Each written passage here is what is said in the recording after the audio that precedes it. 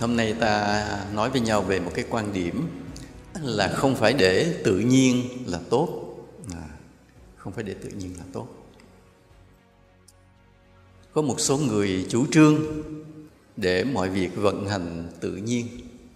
Cái đó nó là gì? Phát triển tự nhiên, sinh sôi nảy nở tự nhiên, không cần phải xử lý can thiệp nhiều. Đó là tốt. Nhưng mà thực sự nó không tốt. Hồi nhỏ vậy thầy có đọc một cái bài tiếng Anh, thì tới giờ thì vẫn còn nhớ cái đoạn đó vì thầy thắc mắc về nó. Đó là nói về việc mà có những người kiểm lâm bảo vệ rừng, và họ nhận ra được một điều: cứ để cho rừng phát triển tự nhiên thì sẽ rất là tốt. Cái câu đó thầy nhớ cả một đời mình, thầy cứ tin nó là như vậy. Nhưng sau này khi lớn lên rồi thì quan sát nhiều sự kiện thì bắt đầu thì nghi ngờ. Ví dụ như có những cái khu rừng mà có những cái cây bìm nó leo lên, nó giết cả một khu vực luôn. Bìm nó phát triển mạnh quá, nó che hết ánh nắng rồi, khu rừng ấy chỉ còn dây bìm. Mà dây bìm nó không có lợi gì cho đời sống của các sinh vật đó, nhưng các cây khác chết hết vì nó mạnh, nó che phủ lên. Cái giống cây bìm lâu lâu ta cũng thấy họ cho mọc để trang trí cho các cái khu vườn của nhà, lá to đó, nó phát triển mạnh khiếp đó. Phát triển rồi các cây chết hết. Thì liệu cái sự tự nhiên nó có tốt hay không? Không tốt. Hoặc là hồi thầy mới lên núi cũng vậy, trên cái rừng núi Dinh của mình vậy, nó có cái cây mắc mèo. Đây có ai nếm mùi cây mắc mèo chưa nhỉ? Mắc mèo nó có cái trái nó có cái lông, lấy cái lông nó mà chà ở đâu ta chạm vào đó rồi là người như phỏng lửa, thì ngứa sốt nóng khủng khiếp lắm. Thế là thầy phải cho cái người đi tìm cắt hết các gốc cây của nó, cắt hết, cứ lùng đi tìm cắt hết như vậy. Phải điều chỉnh thiên nhiên, chứ không con người không sống được, phải điều chỉnh lại. Hoặc là có một thời gian trên núi mình bùng muỗi khủng khiếp, con người dần dần không sống được nữa. Thầy phải đặt mua 10.000 con dơi ở biên giới Campuchia về thả lên núi mình, rồi bắt đầu muỗi nó giảm rồi mình mới sống được trở lại. Hoặc là bên Mỹ vậy, có những khu vực người ta phải đi bắt cái con gọi là trăng miến điện. Không biết trăng miến điện là loại gì không biết, bởi vì cái sự xuất hiện của nó to quá, nó giết hết mọi sinh vật trong đó. Thế là bị họ phải thuê người, ai mà bắt được là phải thưởng bao nhiêu tiền đó. Mà nếu mà qua Việt Nam mà chỉ cần mà quảng cáo rằng cái ăn thịt con trăng miến điện đó mà được cái gì đó chống lão hóa là bay hết liền. Bên là mình, tại họ Mỹ có cái dở không biết quảng cáo cái đó, chứ Việt Nam mình giỏi, chỉ cần nó chống lão hóa là qua ngày nay lùng bắt không còn con nào. Hoặc là trên núi mình hiện nay cũng vậy, có mấy con mèo hoang ở đâu lên, nó vô chủ, nó đi nó bắt hết những con sinh vật. Nhiều khi sư phụ thả về để cho nó phong phú đa dạng sinh học, đi nó bắt hết trơn, thả một thời gian tìm nó không còn con nào. Nhiều khi sư mua cả 1000 con rắn mối về thả để cho nó phong phú cái sinh vật trên núi mình, thời gian lại tìm không ra, mấy con mèo liền lụng bắt trơn. Nên cái nó mất cân bằng về cái thiên nhiên. Nên thiên nhiên thực sự là phải điều chỉnh. Nên là rừng không phải là để tự nhiên mà tốt. Hoặc là trẻ em cũng vậy. Có những người chủ trương là thôi để cho trẻ em nó phát triển tự nhiên, nó mới tốt, nó mới thông minh, khỏe mạnh. Hồi đó thì có ông sư huynh vậy, rồi ông ra chùa riêng, rồi ông nhận đệ tử chút, ông nhận đệ tử nhí không, rồi ông không dạy gì hết. Ông nói em chủ trương để cho nó phát triển thiên tính tự nhiên của nó, và kết quả là tụi nó ra đời sạch. Vì hỗn láo, nói bậy nói bạ, tham lam gian, tham trộm cắp, đủ thứ trò. Nên cái việc mà nói là để cho cái thiên tính con người tự phát triển là một điều sai lầm. Con người phải được điều chỉnh, phải được dạy dỗ. Ngay mình là người lớn rồi mà để phát triển tự nhiên, chuyện gì xảy ra? Là nhà tù không có chỗ để chứa. Ngay cả mình là người lớn rồi, biết kiểm soát rồi đó, cũng không thể để tự nhiên được. Hoặc là kinh tế vậy, kinh tế mà để tự nhiên thì chuyện gì xảy ra? Loạn hết liền. Trong đó người ta vì tham lam, người ta sẽ mưu hại, lừa gạt với nhau. Rồi sẽ có những người lừa gạt người khác thành công, và có những người bị lừa gạt, xã hội sẽ hỗn loạn. Giống như cái tiền ảo vậy đó. Mình đang nghe cái ảo, nghe nó xấu xa quá, người ta đổi qua tiền kỹ thuật số. Nó chỉ là những đoạn mã, và người ta gọi đó là tiền. Rồi có rất nhiều người tin nó là tiền, đổ tiền thật mua nó. Rồi nó nâng giá lên, cái thấy mình bán có lời, đổ tiếp tiền vô. Rồi thấy nó lên giá, lời quá, bán sạch nhà cửa đổ vô. Rồi lần sau nữa thì cái tiền ảo nó biến mất. Công ty vì nó có tiền đâu, nó là những đoạn mã vô hình trong máy thôi, chứ đâu phải là đồng tiền nào thật. Nó không phải là đồng vàng có thật, nó không phải là tờ giấy cứng có thật, nó không phải là một bất động sản có thật. Nó chỉ là những đoạn mã 1010 vô hình trong máy. Cái máy nó mất rồi nó cũng không còn nữa, nhưng mà vì người ta tin. Rồi rất nhiều nước bị thuyết phục, nhưng mà Ấn Độ rất là giỏi. Ấn Độ tuyên bố bắt liền. Vì sao? Vì không phải do nhà nước phát hành, thì đó là lừa đảo, đó là tiền giả. Ta phải giữ vững quan điểm đó. Chừng nào nhà nước phát hành, chừng nào nhà nước quản lý được, và nhà nước tuyên bố đây là tiền của nhà nước phát hành, thì ta sẽ sử dụng. Còn nhà nước chưa có phải là nhà nước kiểm soát phát hành thì tất cả đều là tiền giả. Nên kinh tế rất là nhiều cái trò lừa lọc với con người với nhau, không để tự nhiên được. Phải có sự điều chỉnh, phải có pháp luật, người ta đừng lừa nhau. Phải có sự điều chỉnh, còn không người ta thao túng và lừa đảo. Cái cuộc sống là như vậy, không có tin vào cái ý con người được. Hoặc là cái giáo dục cũng vậy. Cái giáo dục mà để cho nó phát triển tự nhiên, đứa nào nó thích học môn nào thì nó học môn đó, thì ta sẽ có một xã hội bị phân hóa cực độ. Là không còn ai phù hợp với ai nhiều nữa, vì mỗi người đi một đường khác nhau. Cái hay là ta có 12 năm phổ thông, ai cũng phải học giống nhau. Cái chỗ đó là điểm chung để con người còn nói chuyện với nhau được. Chứ từ nhỏ lớn lên, đứa bé đi học, nói thôi con không thích học ông thầy đó đâu, ông dạy toán khó quá, con thích học ông này, ông chơi dạy vẽ thôi. Thì lớn lên xã hội sụp đổ, vì người ta không biết, không có kiến thức giống nhau. May là ta có học phổ thông, ta biết viết văn giống nhau, những cách tính toán giống nhau, kiến thức về hóa học, sinh học, vật lý giống nhau, ngoại ngữ giống nhau, văn chương giống nhau, nên ta còn giao tiếp với nhau, còn trở thành một cộng đồng có những điều chung đồng được. Sau khi mà lên đại học rồi thì đi vào các nghề để ta đáp ứng được với nhu cầu của xã hội. Chứ còn để cho mọi người thích cái gì học cái đó, xã hội tan vỡ liền, không có phải tự nhiên được. Hoặc là cái sở thích của ta cũng bị, nếu để tự nhiên trong cuộc sống này, ai thích cái gì làm cái đó, thì ta sẽ có một điều thế này là tội phạm tràn ngập. Vì hầu hết tất cả những sở thích của ta đều rất gần với ranh giới của tội lỗi. Nhớ như vậy.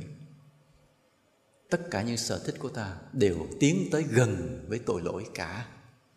Do đó con người ta phải biết điều chỉnh cái sở thích của mình, chứ không phải thích cái gì làm cái đó. Và trong đạo học cũng vậy, triết học cũng vậy. Nếu mọi sở thích của ta được tự nhiên đáp ứng, tất cả chúng ta sẽ trở thành tội phạm. Vì hầu hết mọi sở thích của chúng ta đều tới ranh giới của tội lỗi cả.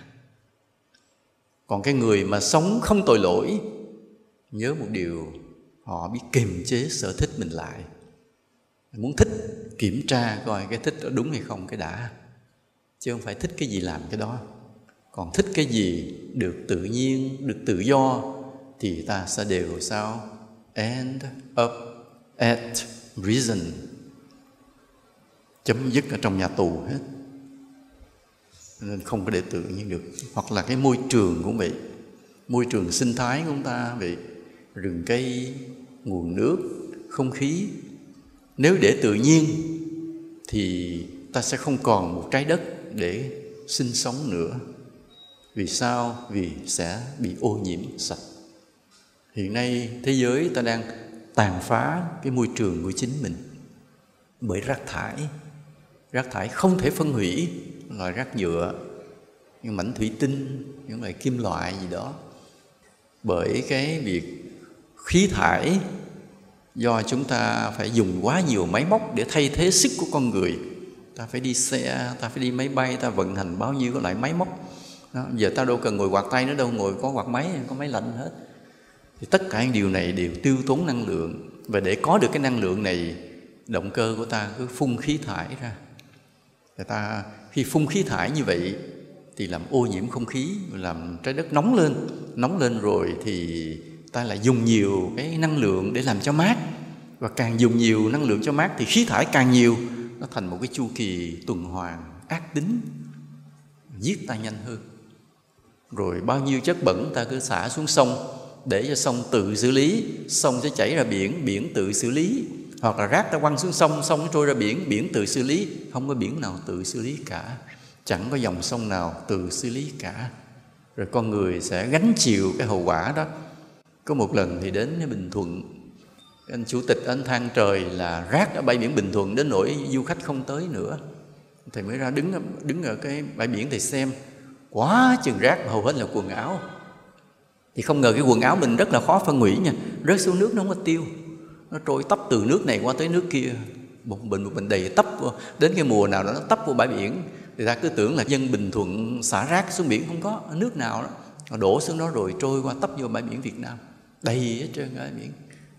Cái Xu mới nói thôi anh vận động đoàn thanh niên đi lượm lên đi, cho đây để như vậy là đây là cái khu du lịch mà vớt nó có mùa như vậy nên không hề có ai xử lý. Hoặc là nhiều cái sinh vật biển chết bởi vì mắc vào cái lưới của ngư dân, họ thấy lưới này không xài được nữa thì ngay ở trên biển, đang trên biển họ ném xuống biển luôn. Thì biển cái lưới nó trôi bình bồng, biết bao nhiêu con vật đâm đầu vào đó rồi chết kẹt trong đó luôn. Ta đang để tự nhiên vậy, theo cái ý của con người vậy, ta đang tự tiêu diệt cái môi trường sinh thái của mình. Nên có những điều không để tự nhiên, không để tự do được.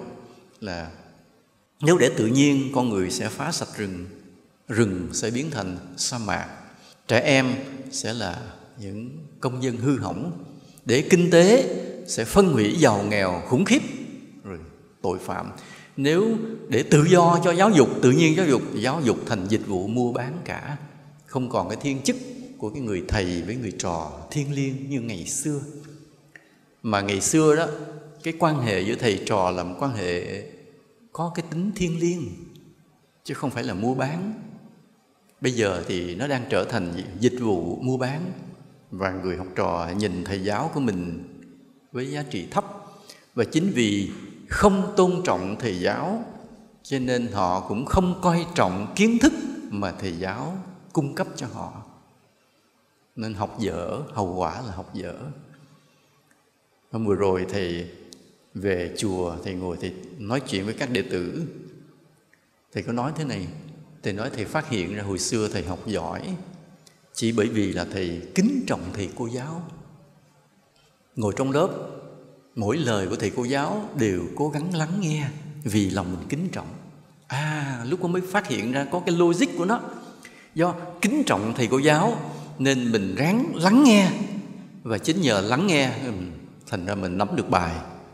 Mà nắm được bài rồi thì mình làm bài tập được. Làm bài tập được thì điểm mình cao. Vậy thôi, cái logic rất là kỹ. Còn bây giờ ta không kính trọng thầy cô giáo, nói kệ ổng, mình sẽ không cố gắng để tiếp thu hoàn toàn cái kiến thức của thầy cô giáo, thì rõ ràng là cái việc học ta là kém. Không nắm bài, làm bài tập giảm sút liền, và điểm thấp liền. Cái logic rất là rõ. Vậy thôi. Giống như bây giờ vậy, mọi người ngồi nghe thầy, mà nếu có thương thầy chút tẹo thì sẽ hiểu được rất nhiều đạo lý của thầy. Còn ngồi đây mà nhìn thầy cứ cười nhạt, ổng nói chưa chắc bằng tôi, thì sẽ không nắm được đạo lý, không hiểu. Nên vậy, cái giáo dục biến thành dịch vụ, rồi cái sở thích sẽ trở thành tội phạm, và môi trường sẽ trở thành ô nhiễm liền, nếu ta để mọi thứ tự nhiên và tự do. Thì nhắc lại vậy, nếu mà để mọi thứ tự nhiên, tự do thì rừng sẽ trở thành sa mạc, trẻ em sẽ những công dân hư hỏng, kinh tế thành ra chênh lệch giàu nghèo giáo dục biến thành dịch vụ, sở thích sẽ trở thành tội phạm, môi trường sẽ trở thành ô nhiễm. Thầy nói một chút về cái kinh tế mà tạo ra sự chênh lệch chút, vì cái này nó thuộc về phạm trù kinh tế học, nó chuyên môn dữ lắm. Kinh tế là gì? Nếu muốn học cái này thì mời đăng ký đại học mấy năm. Sự kinh tế là sự trao đổi hàng hóa. Trong cái sự trao đổi hàng hóa đó, ta đưa đi cái mà người khác cần và ta lấy về cái ta cần, thì đó là có sự giao thương như vậy, thì gọi là kinh tế. Nói thì nghe đơn giản, nhưng mà khi bước vào thực hiện rồi nó biến ra muôn trùng các hoạt động, các quy luật, đủ thứ nguyên lý. Thì có một cái nhà kinh tế học nổi tiếng nên là Adam Smith. Ông này ông nói một cái nguyên lý bàn tay vô hình, là trong khi con người đi tìm cái lợi ích cá nhân, đã vô tình đóng góp vào cái lợi ích của cộng đồng. Cái câu nói của ông này về được bao nhiêu thế hệ, bao nhiêu các trường đại học tôn thờ, vì cho đó là chân lý và đưa đến cái chủ trương để cho con người tự do làm ăn. Kết quả là gì? Kết quả là mạnh được, yếu thua. Người giàu sẽ càng lúc càng rất giàu và người nghèo ra đường ở. Đó là cái quy luật mà tự nhiên, tự do, bàn tay vô hình. Cứ để tự nhiên cho con người đi tìm lợi ích cá nhân, thì vô tình người ta sẽ đóng góp vào lợi ích của cộng đồng. Mọi người tưởng là chân lý, tôn thờ đó, và đưa ra bao nhiêu quy luật để bảo vệ cái quy luật đó. Cuối cùng là thất bại. Đó là như vậy. Bây giờ đã đến lúc trong cái thực tế của cuộc sống, để cho đi tìm một xã hội ổn định, trật tự, hạnh phúc, ấm no, thì con người phải điều chỉnh, chứ không có thả tự nhiên được nữa. Và để điều chỉnh đó thì con người ta có nhiều mơ ước. Ví dụ như có cái mơ ước là điều khiển được thời tiết. Vì hiện nay có những lúc mưa nhiều quá thành lụt, gió nhiều quá thành bão, những cơn trút xoáy, hoặc là những lúc nắng gắt đến nỗi nơi khô hạn, không có nước nuôi để trồng trọt. Nên người ta mơ ước là điều khiển được thời tiết, chỗ nào muốn mưa cho trận mưa, chỗ nào bớt mưa thì cần nắng, gió vừa thôi, đừng lạnh quá, đừng nóng quá, người ta điều khiển được. Thì ta không biết ngày nào thế giới có thể điều khiển được thời tiết, hay là ta chưa kịp có cái kỹ thuật điều khiển thời tiết thì đã tận thế rồi, giống như sao Hỏa rồi. Vì các nhà khoa học nhận định rằng mấy tỷ năm trước, sao Hỏa cũng là nơi có điều kiện để sống, có đại dương, có sông nước, có sinh vật. Không biết vì lý do gì đó tất cả biến mất. Khí quyển bốc vào trong vũ trụ. Bây giờ cái khí quyển của sao Hỏa rất là loãng, chỉ còn khoảng 1% như của trái đất. Nên rất để mà khó, một cái cánh quạt nó quay mà nhấc cái trực thăng nhẹ nhẹ lên, rất là vất vả. Dấu vết thì thấy có còn đó, nhưng mà sự sống đã biến mất rồi, quá lâu, mấy tỷ năm. Thì liệu trái đất của ta có lặp lại điều đó không? Liệu ta có thể điều chỉnh kịp thời tiết để cho ta sống hạnh phúc hơn không? Hay ta chưa kịp điều chỉnh rồi khí hậu khắc nghiệt đã đưa đến sự tận thế, khí quyển thoát hết vào vũ trụ, quá nóng, quá lạnh, rồi ta chết hết? Không biết. Đó vẫn là cái mơ ước. Cái mơ ước đó là điều khiển, chứ không có để thời tiết tự nhiên được nữa. Vì để tự nhiên là không biết ngày nào sự sống sẽ biến mất. Hoặc là ta mơ ước chấm dứt hết, chữa được hết tất cả những bệnh tật trên trái đất này. Vì cứ để tự nhiên thì đúng là con người đều bị gì? Sinh lão bệnh tử. Ai rồi cũng có bệnh. Cơ thể đến tuổi nào đó rồi cũng sẽ có bệnh. Rất hiếm người mà khi chết cũng không có bệnh nhiều. Rất hiếm người như vậy. Đa phần khi ta chết là lúc đó ta bị cái cơn bệnh nó phá hoại cái khả năng sống của cơ thể chúng ta. Hầu hết ta chết trong đau đớn vì bệnh tật. Hầu hết là như vậy. Không tin mình hỏi mấy người đã chết, đều nói như vậy, ta đều chết. Nên mơ ước của ta là xóa bỏ hết mọi bệnh tật, Đó là cũng can thiệp vào tự nhiên, chứ không thể để tự nhiên được. Ta luôn luôn như vậy. Và bổn phận của con người là phải chiến đấu, điều chỉnh, thay đổi, cải tạo. Nên ta dùng cái chữ cải tạo rất là hay. Cải tạo mọi thứ lại cho nó đúng đắn hơn, nó tốt đẹp hơn. Ví dụ như là tâm con người để tự nhiên nó là cái gì? Vô minh, kiết sử, triền cái. Kiết sử và triền cái tên rất giống nhau. Bên kiết sử có nghi, triền cái cũng có nghi. Kiết sử có tham, triền cái cũng có triền cái tham. Kiết sử có sân, triền cái cũng có sân. Nhưng hai cái đó khác nhau. Khác nhau thế nào thì hẹn đêm giao thừa sắp tới thầy sẽ phân tích cho nghe. Cứ dụ hoài. Nên cái hễ nói tự nhiên là gì? Bản chất tự nhiên của chúng sinh là gì? Vô minh, tham, sân, si. Tự nhiên á. Nên nếu mà để thả tự nhiên, chúng ta không ngồi bên cạnh nhau được. Lúc nào đó ta ngồi bên cạnh nhau, nhưng một lúc nào đó quay qua đánh nhau liền, cắn xé nhau liền, giành giật với nhau liền. Nhưng mà vì ta có điều chỉnh nội tâm mình, nên ta có thể ngồi đây trong thanh bình, yên vui, tử tế với nhau được. Chính là nhờ đạo lý đã điều chỉnh tâm hồn ta lại. Nó có cái bộ phim Ngày Tận Thế, cuốn sách của Eli. Bộ phim này lúc đó thế giới chết gần hết, còn ít người họ sống rải rác. Vì lý do gì không biết, dịch bệnh hay gì chết gần hết. Lâu lâu có vài ba người, thì những con người đó họ đều giữ súng đạn hết. Vài ba người sống với nhau họ đều cầm súng hết, vì họ sợ ai đó sẽ tới giết họ.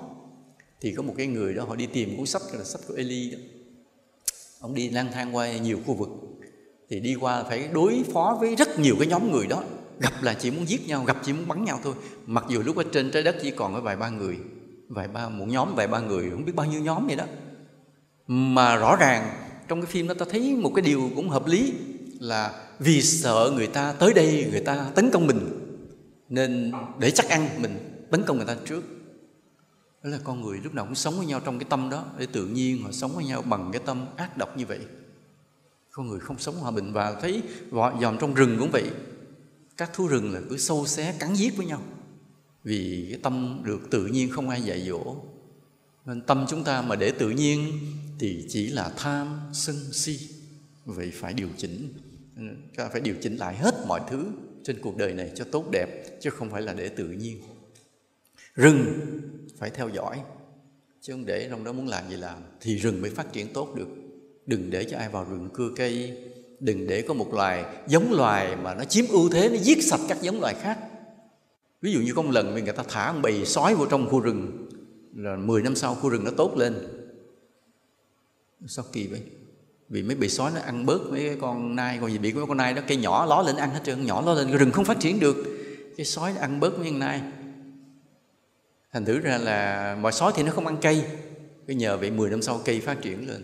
Mình nghe thì cũng kỳ, nhưng mà đó cũng là một cách họ điều chỉnh, quan sát họ điều chỉnh, chứ không để thả tự nhiên. Vì thả tự nhiên rồi cái cây không lên nổi khu rừng đó, mấy cây non ló lên nhiều nai nó ăn hết trơn. Lạ như vậy. Thực ra nếu mà mình thì mình không cần thả sói vô, mà mình thả gì vô? Mình thả người vô. Người mình cũng lượm hết mấy con nai rồi mình đi trồng cây thôi, không cần phải như vậy, không cần thả sói vô. Rồi mai mốt phải thả con gì vô để giết sói nữa, mệt lắm. Thôi cứ thả người mình vô là xong ngay, đã lắm. Cái gì hay nai hả? Vô liền, nghe nói nai là vô liền. Thật là trẻ em thì phải được dạy dỗ uốn nắn nghiêm khắc, chứ không để thả lỏng tự nhiên. Mà đa số bây giờ cha mẹ ít con nên thường thương con quá. Mà đứa trẻ nó nhận ra được cái tình thương của cha mẹ quá nhiều, cái nó xuất hiện một tâm lý ỷ lại. Và nó hiểu một điều, dù nó làm sai cũng không sao. Khi mà đứa trẻ nó hình thành một cái tâm lý rằng nó làm sai cũng không sao, thì cuộc đời nó tiêu rồi đó. Chỉ bởi vì nó nhận ra là cha mẹ luôn bảo bọc cho nó, dù nó có làm sai hay đúng, nó không cần phấn đấu nữa. Chết liền, cuộc đời nó tiêu liền. Đừng để đứa trẻ hình thành trong tâm nó ý nghĩ đó. Đừng nghĩ là hễ làm sai không sao, có ba mẹ nó rồi. thậm chí vô lớp chửi mắng thầy cô giáo cũng không sao, thì cuộc đời nó tiêu rồi đó. Điều này phải được điều chỉnh, phải dạy dỗ nghiêm khắc. Thì nhớ hồi xưa các bậc cha mẹ đó về hỏi: ủa sao cái tay con bị vậy? Nói là bị cô giáo đánh. Tại sao? Con bị cái gì? Bố mẹ đánh thêm liền. Nhờ vậy mà bao nhiêu đứa trẻ nên người. Đây những người già già là nhờ như vậy hết. Nên bây giờ mặt ai cũng đẹp, không biết đẹp hay xấu không biết, nhưng mà đại khái là bị nên người. Thầy cô giáo phạt, về nhà bố mẹ phạt thêm, vì đã làm phiền lòng thầy cô giáo. Còn bây giờ thì sao? Hỏi gì thầy cô giáo phạt hả? Vô đi tìm thầy cô giáo. Những đứa trẻ nó hư liền thôi. Nên đứa trẻ phải cần dạy dỗ uốn nắn nghiêm khắc. Kinh tế thì phải sao? Phải cần định hướng xã hội chủ nghĩa. Xã hội chủ nghĩa là gì? Là cũng không phải gì quá ghê gớm đâu. Chủ nghĩa xã hội, định hướng chủ nghĩa xã hội chỉ là điều chỉnh lại, đừng để người ta sai lầm, đừng để người ta gian tham, đừng để người ta lừa gạt, đừng để xảy ra cái chênh lệch giàu nghèo quá đáng. Vậy thôi. Định hướng chủ nghĩa xã hội nó đơn giản nhẹ nhàng và nó tử tế, chứ không phải gì để ghê gớm đâu. Hay sở thích của ta phải kiểm soát được hậu quả, chứ không phải thích cái gì làm cái đó. Có những cái sở thích ok, no problem, nhưng có những sở thích phải stop, vì nguy hiểm cho mình và cho người khác. Môi trường không có thả tự nhiên, phải quyết liệt bảo vệ. Phải quyết liệt bảo vệ. Thì vừa dùng cái chữ quyết liệt bảo vệ, bởi vì bảo vệ môi trường rất khó, mà đó là trách nhiệm của tất cả chúng ta.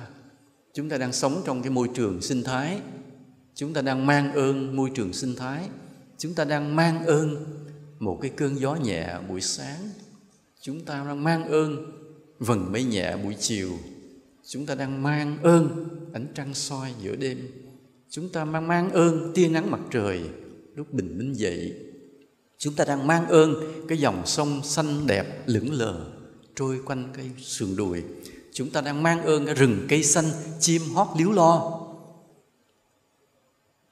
Nhưng mà nếu ta không quyết liệt bảo vệ thì đường sẽ đầy rác, sông thành hôi thối, biển cả không còn là nơi sinh sống, và bầu trời sẽ xám xịt, mọi thứ sẽ đi vào hủy diệt. Nên cái môi trường sinh thái là cần một sự bảo vệ rất quyết liệt, chứ không phải là bảo vệ hơi hơi. Mà trong tâm người nào mà hiểu được cái trách nhiệm của mình là phải bảo vệ quyết liệt môi trường, đó mới là con người công dân của thế giới tương lai.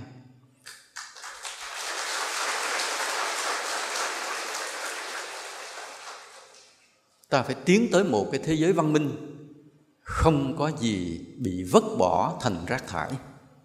Ta phải sống làm sao vậy đó? Không còn một thứ gì bị vứt bỏ thành rác thải. Hễ còn một thứ gì bị vứt bỏ thành rác thải, có nghĩa là chúng ta chưa văn minh. Cái nền văn minh này vẫn còn rất thấp kém, nên còn nhiều thứ bị vứt bỏ thành rác thải. Và đặc biệt có một thứ ta phải quyết liệt điều chỉnh, chứ không để cho tự nhiên, đó là nội tâm của chúng ta. Chúng ta phải thay đổi nội tâm của chúng ta từ ác thành thiện, từ ngu thành trí, từ loạn thành định, từ phàm thành thánh. Ta phải điều chỉnh nội tâm chúng ta, phải quyết sửa cho bằng được. Bởi vì sao vậy? Bởi vì ác cuối cùng làm cho ta đau khổ, nên ta phải chuyển nó thành thiện. Thiện mới là cái thềm của hạnh phúc. Ta phải chuyển ngu thành trí. Bởi vì sao? Bởi vì ngu làm cho ta đau khổ, mà trí tuệ cho ta những chọn lựa sáng suốt, tránh được đau khổ, tìm thấy được hạnh phúc. Ta phải đổi tâm từ loạn thành định, bởi vì một nội tâm loạn động là một nội tâm đau khổ, còn một nội tâm an định là một nội tâm hạnh phúc. Ta phải chuyển tâm ta từ phàm thành thánh, bởi vì một nội tâm phàm tục, phàm phu là một nội tâm đầy ác độc và đau khổ. Ta phải chuyển thành thánh, vì nội tâm của bậc thánh là một nội tâm hiền thiện, an lạc và hạnh phúc. Nên mọi việc không được để tự nhiên mà phải điều chỉnh. điều chỉnh rất nhiều điều trong cuộc sống này, trong tương quan của ta với mọi người. Và cuối cùng, cái quan trọng nhất là phải điều khiển, điều chỉnh được nội tâm của ta theo 4 cái tiêu chí. Một là gì? Ác thành thiện, ngu thành trí, loạn thành định và phàm thành thánh. Nhớ như vậy, phải điều chỉnh điều đó. Để điều chỉnh 4 điều đó lại thì ta cũng có 4 cái hướng. Từ ác thành thiện thì ta dùng cái phương pháp gì? Tu dưỡng đạo đức. Đó. Muốn tu dưỡng được đạo đức thì ta phải suy ngẫm về nhân quả tội phước. Biết điều gì nó gây ra cái quả báo gì thì ta hiểu điều đó đúng hay sai. Vậy đó. Không biết điều đúng hay sai, nhưng cái suy luận nhân quả thì sẽ biết điều đó là đúng hay sai. Vậy thôi. Ta làm điều gì đó vậy. Ví dụ như bây giờ ta ăn cơm không hết, ta bỏ vào thùng rác, thì ta biết cái nhân quả là gì? Sau này ta sẽ đi bới thùng rác mà kiếm đồ ăn. Thì như vậy ta hiểu ngay cái việc mà vứt thức ăn thừa như vậy là một điều ác. Chỉnh lại, nấu ăn, sử dụng, tiêu thụ thức ăn làm thế nào đó cho hết, đừng để vứt bỏ. Mà nếu nhắm ăn không hết phải tìm cho ai đó, hoặc là đưa xuống con vật nếu mình lỡ ăn rồi, chứ đừng bao giờ để thức ăn biến thành rác. Vì nếu thức ăn biến thành rác, mai mốt ta lục thùng rác mà kiếm đồ ăn.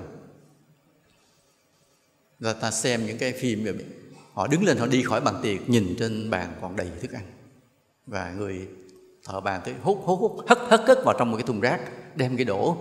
Nên ta không thắc mắc có những người homeless không nhà cửa cứ đi lục thùng rác kiếm ăn và đưa lên mạng khoe là hôm nay tôi không cần phải mua đồ ăn bởi vì tôi đã tìm được rất nhiều thức ăn trong thùng rác.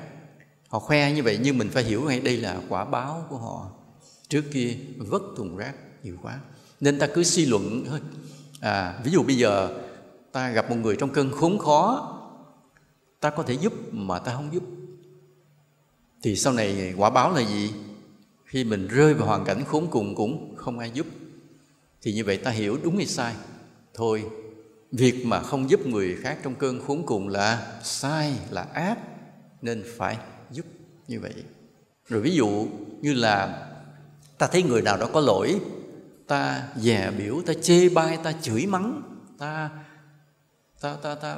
publicize, nói ra cho nhiều người nghe, thì sau này đến khi ta có lỗi cũng vậy, người ta cũng dè biểu, chửi mắng mình, nói rêu rao tùm lum. Còn nếu bây giờ ta thấy ai có lỗi, ta bằng cái lòng yêu thương, ta nói nhỏ nhẹ, khuyên bảo, kìm cặp, nhắc nhở mãi, thuyết phục mãi để cho người đó đừng có lỗi nữa, thì sau này ta cũng vậy. Khi ta vừa phạm lỗi, có thần thánh trên cao gia hộ ta, làm cho ta biết lỗi mình dừng lại liền.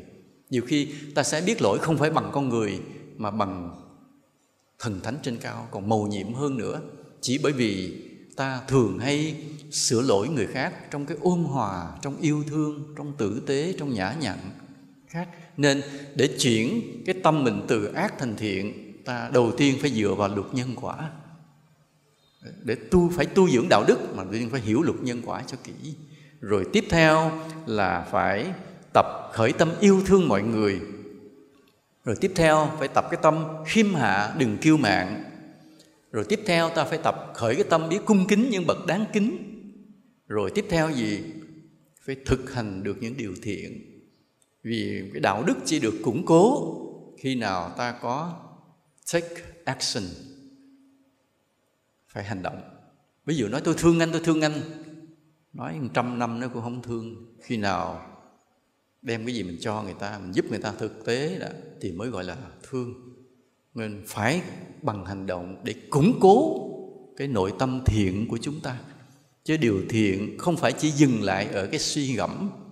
Để chuyển cái nội tâm ác thành thiện, ta nhận định ra đúng sai, thiện ác phải quấy, tội phước rồi, vẫn phải hành động, phải thực hành thực sự, take action.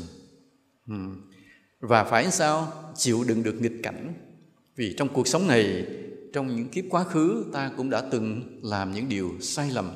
Bây giờ quả báo đến, thì cách mà ta xử lý quả báo cũng đánh giá đạo đức ta là nhiều hay ít. Thì khi cái nghịch cảnh tới, ta giãy nảy, ta giận hờn, ta trầm cảm, ta la hét, ta phiền não, đó cũng là một cái kém đạo đức. Nghĩa là khi quả báo đến, nghịch cảnh đến, ta bình thản, ta chịu đựng được, ta sám hối, biết đó là lỗi quá khứ của mình, đó cũng là cái đạo đức. Nên vì vậy, trong cái tiêu chí đầu tiên để chuyển từ tâm ác thành tâm thiện thì ta phải tu dưỡng đạo đức. Mà để tu dưỡng đạo đức thì suy gẫm luật nhân quả, tôn kính được những bậc thánh đáng kính, khởi tâm yêu thương được tất cả chúng sinh, kiềm giữ tâm mình trong khiêm hạ, phải thực hành những điều thiện, đi nhặt rác ngoài đường, giúp đỡ những người nào mình có thể giúp được, và có khả năng chịu đựng được nghịch cảnh. Chịu đựng được nghịch cảnh mà lòng mình bình an, tự tại. Đó là cái tiêu chí mà ta chuyển tâm ác thành tâm thiện. Rồi cái thứ hai là chuyển ngu thành trí. Ngu thành trí là ngu là hiểu bậy, trí là hiểu đúng. Thì thường á, chuyển ngu thành trí thì không ai tự mình mà bỗng nhiên mình biết được điều đúng liền, không ai. Nên phải sao? Phải học từ những bậc thánh, từ những bậc thầy chân chính. Đi tìm, ta phải đi tìm cái chánh kiến, là quan điểm sống đúng, đạo lý đúng, kiến thức đúng. Và cái mà đi tìm cái kiến thức đúng này là cái mà nhân loại phải đi tìm thêm 1 triệu năm nữa, vẫn phải đi tìm mãi. Những gì mà khoa học đã tìm thấy cho tới ngày hôm nay vẫn là chưa được bao nhiêu. Hoặc là ví dụ như thế này, vừa rồi là Bộ Quốc phòng của Mỹ đã công nhận rằng thực sự có dĩa bay. Đó là điều mà cả 100 năm qua họ cứ giấu mãi. Ai cũng biết là đã có rất nhiều cuộc tiếp xúc chứng kiến cái UFO, là dĩa bay của người ngoài hành tinh xuất hiện trên trái đất, nhưng mà các quốc gia đều cứ im lặng và đều phủ nhận. Cứ nói là ảo ảnh thì nói gì đổ thừa, mà làm cho người ta giận, người ta ghét. Những người dân mà người ta chứng kiến được dĩa bay rồi, người ta rất là giận. Vì anh cứ nói rằng tôi bị mù quáng, tôi bị quáng gà, tôi bị ảo ảnh, anh xúc phạm tới tôi. Trong khi lúc đó tôi là người rất sáng suốt, tôi rất bình tĩnh, tâm thái, tinh thần và sức khỏe của cơ thể tôi rất là ổn định. Và tôi nhìn thấy họ, tôi nhìn thấy người ngoài hành tinh, tôi trông thấy dĩa bay. Nhưng khi tôi báo cáo lên, các anh nói tôi bị ảo tưởng, anh xúc phạm tôi. Cả mấy trăm năm qua cứ như vậy. Nhưng đến ngày hôm nay thì Bộ Quốc phòng của Mỹ công nhận là thực sự có dĩa bay. Công nhận. Mà lý giải thế nào thì dĩ nhiên đó là điều khoa học chưa biết. Hoặc là ví dụ như thế này, một cái ông sĩ quan của quân đội Mỹ, ông nói rằng họ đang di chuyển với cái tốc độ là 17.000 km trong 1 giờ. Tại mình radar, mình nhìn, mình quan sát, mình đo được. Giống như là bây giờ là những cái camera quan sát tốc độ xe mình vậy đó. Xe chạy vượt tốc độ là chụp được, bắt gửi phiếu phạt về tới nhà mình liền. Thì trên kia máy bay đi cái vèo qua cái là họ đo được là 17.000 km một giờ. Nó đang bay cái vèo bỗng nhiên nó chuyển hướng cái này. Thì cái người ngồi trên máy bay tại sao không chết? Chứ với cái mà đi như vậy mà chuyển hướng thế này thì cái áp lực vào trong phổi người ta nát liền. Cái quán tính đó, tự nó ép người ta chết liền. Nhưng mà đi chuyển này. Thì ông nó nói thế này, cái máy bay hiện nay với kỹ thuật hiện nay của loài người, để có thể mà bay với tốc độ đó mà chuyển hướng như vậy thì ta cần một cái bầu trời rộng bằng một bang Arizona của Mỹ. Tức là bằng một đất nước Việt Nam thì ta mới chuyển hướng như vậy được với vận tốc đó. Nhanh mà để về thì phải bay một vòng rất xa mới quay lại được. Trong khi cái dĩa bay người ngoài hành tinh nó làm vèo vèo, chuyển liền một cái, họ không giải thích được. Nói kỹ thuật này trái đất chưa có. Thì có nghĩa là tất cả những kiến thức khoa học kỹ thuật tới ngày hôm nay của trái đất vẫn là gì? Vẫn còn rất là ít so với vũ trụ này. Nên trên con đường mà ta chuyển đổi từ ngu thành trí, ta phải đón nhận, học hỏi rất nhiều kiến thức. Trong đó kiến thức về đạo đức, về đạo lý, về khoa học, về xã hội, mọi thứ. Nhưng cố gắng tìm cho đúng thầy, đúng sách. Vì rất nhiều người nói bậy, và khi ta theo học họ là ta tiếp nhận vào nội tâm mình những điều ngu hơn ngày xưa. Rất là tiếc. Học phải tà sư thì ngu hơn ngày xưa, ta ngu hơn ngày xưa. Mà tà sư thì sao? Tà sư vẫn nói rất hay, nhớ giùm thầy điều đó. Và mặt rất đẹp trai. Thầy may mắn là không đẹp trai, nên thầy không phải tà sư.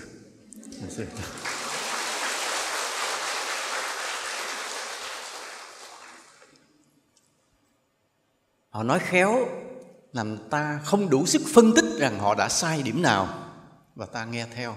Không ngờ ta nhận phải tà kiến, thì ta không chuyển được từ ngu thành trí, mà ngu thành ngu hơn.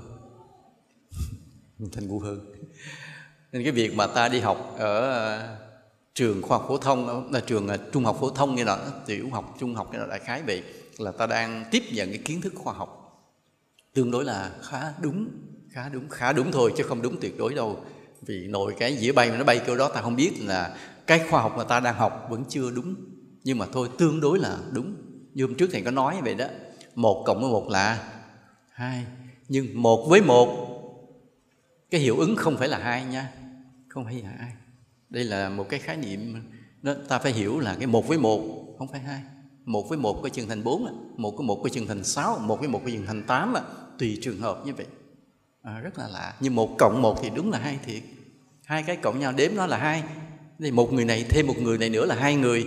Nhưng mà 2 người này lại mà cùng hát thì sao? Nguyên xóm này họ tự bận mà chết hết.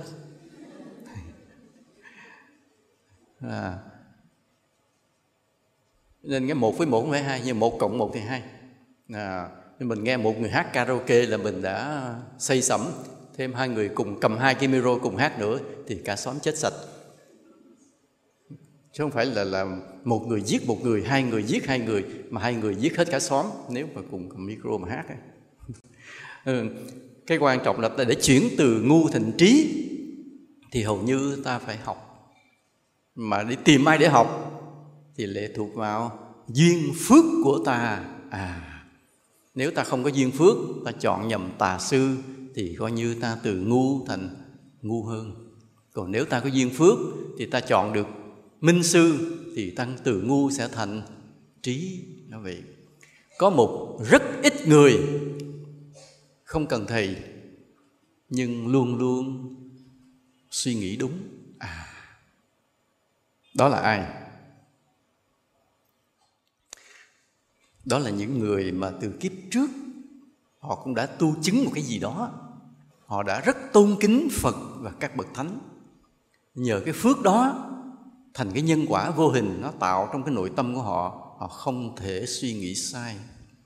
Mỗi một cái phát minh, mỗi một điều gì họ nói ra đều đúng dù họ không học. Thì trường hợp này rất là hiếm trên thế giới này. Hiếm. Nhưng mà hy vọng rằng những người mà ngồi ở đây hôm nay đang gieo cái nhân đó. Vì ta đang gieo cái nhân tôn kính Phật, từ bi, khiêm hạ. Thì khi cái nhân đó đủ rồi thì sau này bắt đầu tâm ta không thể suy nghĩ sai. Nhớ ta đạt được cái phước đó, tâm ta không thể suy nghĩ sai. Hễ nghĩ ra điều gì, điều đó phải đúng. Khi mà 3 cái tâm hành đó đã chín mùi, tôn kính Phật, từ bi, khiêm hạ, chín mùi rồi thì ta không thể suy nghĩ sai nữa. Và từ đó qua những kiếp sau, có những lúc mình sinh ra, lúc đó thật sự bơ vơ, chưa gặp được thầy lành bạn tốt, nhưng không làm bậy nữa, không nghĩ bậy nữa. Vì ta đủ cái phước rồi, đã từ ngu chuyển thành trí rồi, không thể nghĩ sai nữa. Đây là một điều rất là đáng mừng nếu mà ta chín mùi 3 cái tâm hạnh. Đó là lý do mà trước khi ngồi thiền, thầy yêu cầu mọi người phải tác ý 3 cái tâm hạnh đó. Tôn kính Phật tuyệt đối, từ bi vô biên, khiêm hạ tận cùng. Lúc nào cũng vậy. Thiết tha lòng tôn kính Phật tuyệt đối, nghĩa là vì Phật mà chết liền, không sợ. Từ bi, nguyện lòng yêu thương tất cả chúng sinh, mọi người, mọi loài. Khiêm hạ lúc nào cũng nghĩ mình như cỏ rác, như đất bụi mà thôi. Lúc nào cũng tác ý như vậy. Coi vậy, cứ 3 tâm hạnh ta cứ huân tập như vậy đó, mà nội tâm ta nó cứ nảy nở dần cái phước lành bí mật trong đó, cho đến cái ngày ta đạt được cái phước mà mọi người hay gọi là vô sư trí đó. Cái trí mà không cần thầy. Bởi vì sao? Bởi vì không thể sai nữa. Lúc đó nghĩ ra điều gì là đúng điều đó. Nên hy vọng vậy, ta cứ chín mùi 3 tâm hạnh rồi sẽ được cái đó. Rồi bây giờ tới cái tiêu chí thứ 3 là chuyển cái tâm loạn thành định. Thì ta phải sao? Phải tu tập thiền định. Tu tập thiền định. Chứ cái tâm ta để tự nhiên thì nó tự động nó cứ suy nghĩ. Để không nó cứ suy nghĩ chuyện này, suy nghĩ chuyện kia, suy nghĩ hoài. Ngủ nó cũng nghĩ trong á, quên không biết thôi chứ nó vẫn đang suy nghĩ trong á. Bình thường là nó cứ suy nghĩ chuyện này chuyện kia. Nhiều khi chẳng cần nó thôi, mình nghĩ im cho tao. Cái im cho tao nó cũng là của nó. Cũng là nó đó chứ không phải đâu. Là mình rất là phiền, cứ nghĩ hoài. Mà suy nghĩ hoài vậy, đầu cái từ từ bộ não hư. Nhớ là như vậy. Cái bộ não ta không phải là bất diệt. Bộ não của ta đến lúc nó lão hóa. Bởi sao? Bởi cái suy nghĩ liên tiếp không dừng được. Rồi bắt đầu nó hư. Nó hư, ta sẽ sinh ra rất nhiều bệnh của bộ não. Huyết áp cao cũng là do bộ não hư. Rung tay rung chân cũng là bộ não hư. Lãng trí quên cũng là bộ não hư. Rồi ảo tưởng của bộ não hư. Rất nhiều các loại bệnh đều do bộ não ta đã hư, đã suy yếu. Mà nguyên nhân bộ não ta suy yếu là vì ta cứ để nó tự nhiên, không tu tập thiền định để lắng nó xuống lại. Mà cái người càng già thì mới tu tập thì đúng là rất là thiệt thòi, vì bộ não đã quá mệt mỏi. Nếu ta sớm ngày nào mà biết tu tập thiền định ngày đấy thì rất là lợi ích. Nên vì vậy ta phải tu tập thiền định để lắng tâm xuống. Nhưng thiền định là một bài toán khó, rất khó. Nhiều người biết rằng thiền định là hay, là có lợi, nên đi tìm học thiền. Và nhiều người có một vài kiến thức thiền sơ cũng mở lớp dạy thiền. Nhưng không phải ai cũng dạy đúng, không phải ai cũng tu đúng. Mà nếu ta tu sai, não ta hư nhanh hơn. Cũng giống như là khi mà ta gặp tà sư vậy đó, dạy ta những điều đạo lý kiến thức á, mà nếu nó là tà thì ta không phải ngu thành trí, mà ngu thành ngu hơn. Thì bộ não về ta đi tìm thiền định để cho tâm được thanh tịnh. Nhưng nếu ta tu sai thì không phải là từ loạn thành định, mà từ loạn thành điên, hư bộ não luôn. Nên hết sức là cẩn thận về thiền. Mà cả thế giới này nhiều nơi mở lớp dạy thiền lắm. Ta cẩn thận về thiền, cũng giống như cẩn thận đi học cái đạo lý vậy, học kiến thức vậy, phải tìm đúng minh sư. Thì thiền định cũng vậy, phải tìm đúng cái người dạy thiền cho nó chuẩn mực. Mà thế giới này chỗ nào đúng nhất? Chỗ nào mà theo đúng lời Phật dạy? Tại vì Đức Phật dạy rồi sau này nhiều đời tổ cũng dạy, rồi tới bây giờ cũng nhiều người dạy. Mà nói một câu thế này, chỉ có Phật dạy là đúng nhất. Còn ai dạy nhiều khi đúng một phần nhưng sai một phần. Nhiều khi đúng phần đầu sẽ sai phần sau. Nhiều khi sai toàn bộ. Do đó bổn phận của tất cả chúng ta là luôn luôn cố gắng để tìm về lời dạy của Đức Phật từ thuở ban đầu, hiểu cho đúng, vượt qua cách giải thích của các tông sư. Và trong các phương pháp thiền định mà Đức Phật ca ngợi nhất vẫn là tứ niệm xứ. Tuy nhiên tứ niệm xứ không hề dễ hiểu. Tứ niệm xứ không hề dễ hiểu. Nên Thầy đã giảng 2 lần tứ niệm xứ, và nhiều người rất là hứng thú khi lần đầu tiên nghe cái tứ niệm xứ nó mênh mông xa xôi như vậy. Nhưng sự thật nó chỉ là mới là cái ban đầu hé mở một cái chân trời về thiền định vậy thôi. Chứ phải tới giao thừa lắm tới, Thầy mới nói lại cặn kẽ nữa nha, nói cặn kẽ nữa. Vì khi mà ta tu thiền đến lúc nào đó, thầy có hay nói chữ là phải tìm thấy chính mình. Thì hôm giờ chắc nhiều người cũng đi tìm chính mình mà không biết ai tìm ra chưa. Có ai tìm ra chưa? Giơ tay lên. Giơ lên. Thì tới cái giao thừa, ta sẽ nói với nhau cái con đường, trên con đường đi tìm chính mình đó, cách nào đúng, cái nào sai, hiện tượng nào đúng, hiện tượng nào sai, cái tâm ý nào đúng, tâm ý nào sai. Thì nhờ như vậy ta sẽ dễ tìm thấy chính mình hơn nha. Rồi hẹn giao thừa cứ dụ hoài vậy. Nhưng cái quan trọng của thiền định là gì? Đừng để trật cái mục tiêu. Thiền định là để cho tâm chúng ta vào cái an định, nhưng phải hướng đúng mục tiêu vô ngã.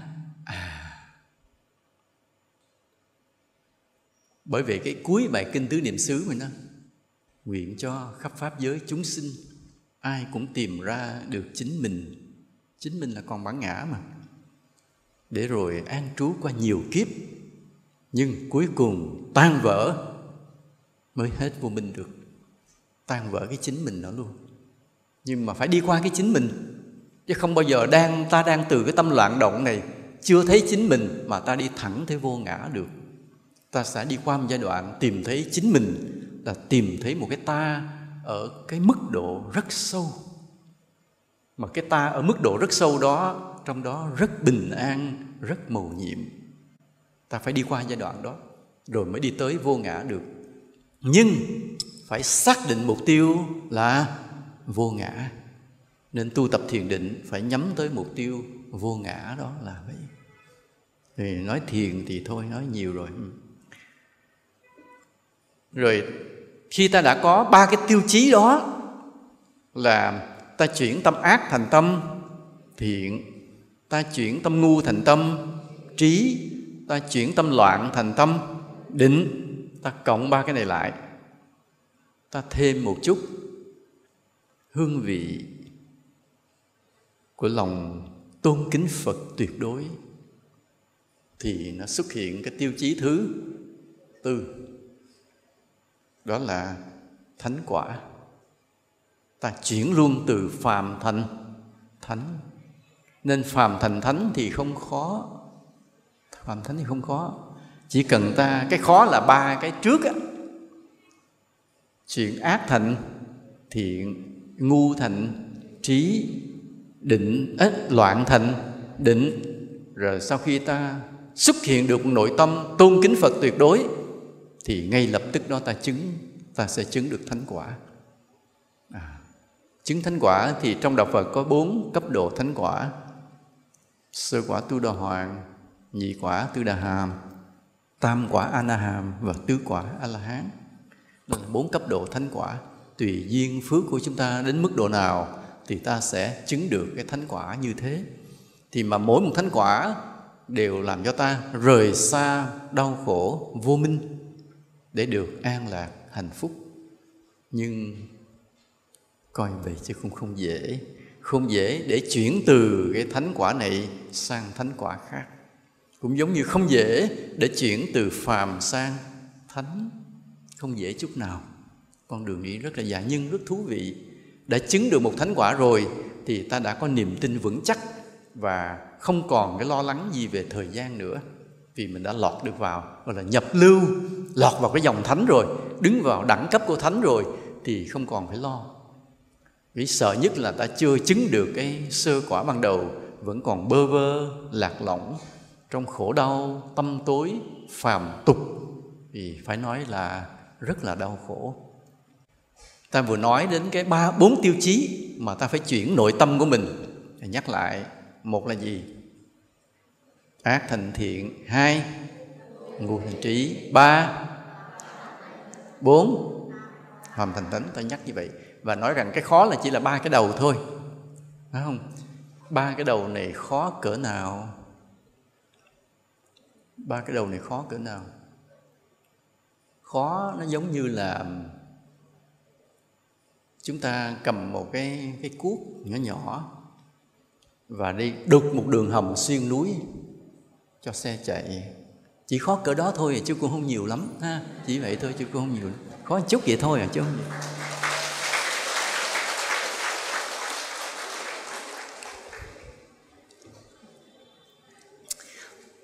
Thì thường hay nói thế này, để chuyển từ nghèo sang giàu dễ không?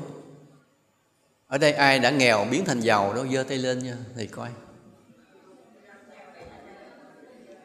Toàn giơ tay lắc tay, toàn lắc đầu không.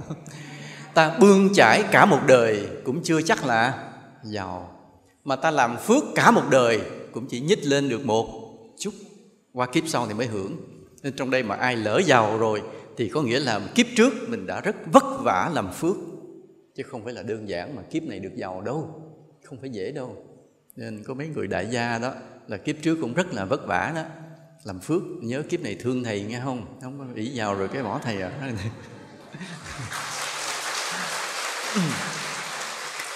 Còn ta bươn chải mà không làm phước á thì thầy thách cả một đời làm giàu được khen hay.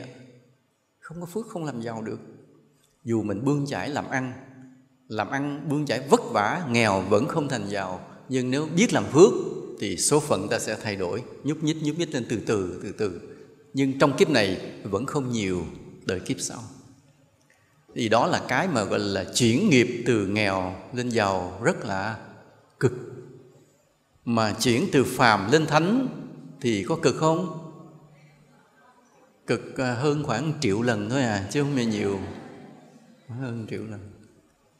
Từ phàm lên thánh còn gấp 1 triệu lần từ nghèo lên giàu.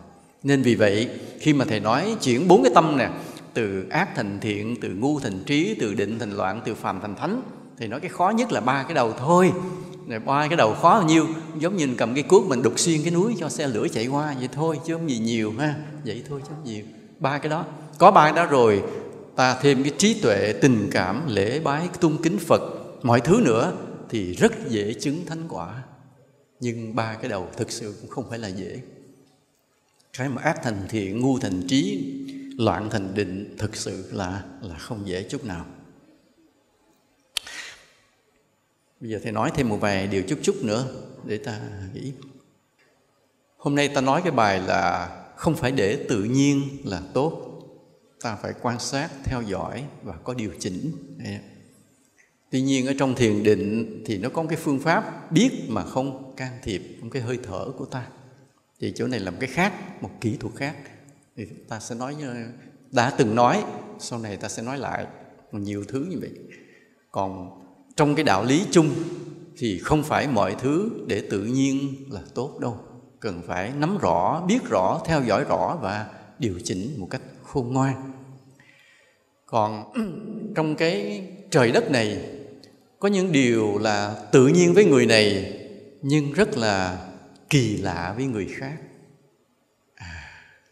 Tùy theo cái đẳng cấp, cái phước của ta trong trời đất này.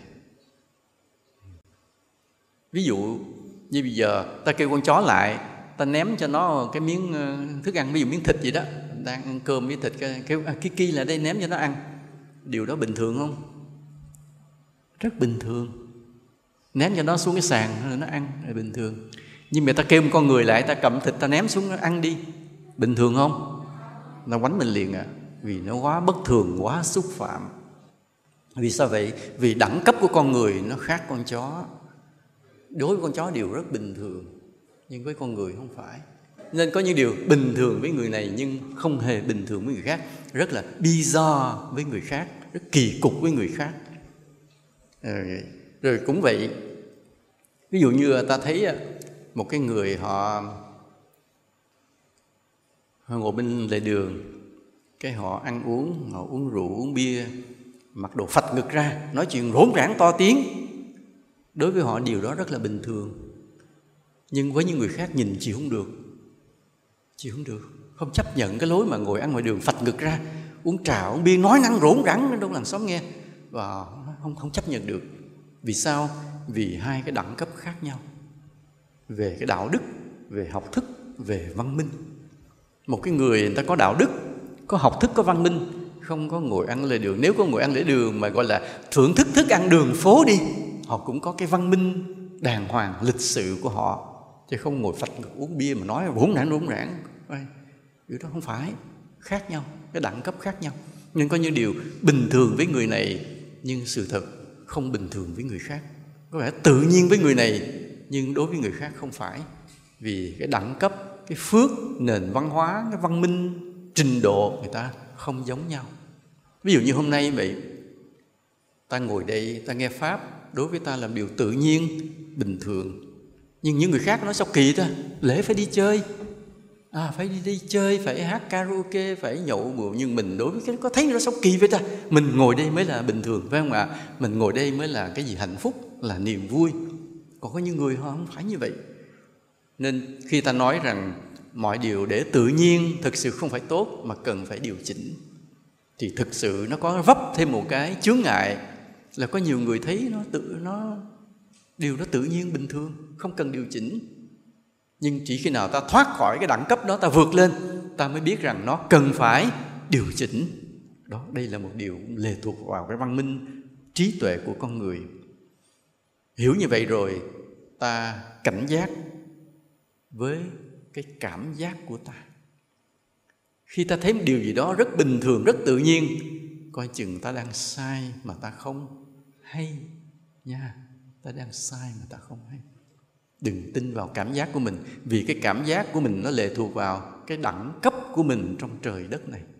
Nó lệ thuộc vào cái phước của mình trong trời đất này. Ở mức độ cái phước đó thì ta thấy hoàn cảnh sống đó, việc làm đó là bình thường. Nhưng cái người ở đẳng cấp khác họ nhìn ta, họ thấy ta đang sai lầm.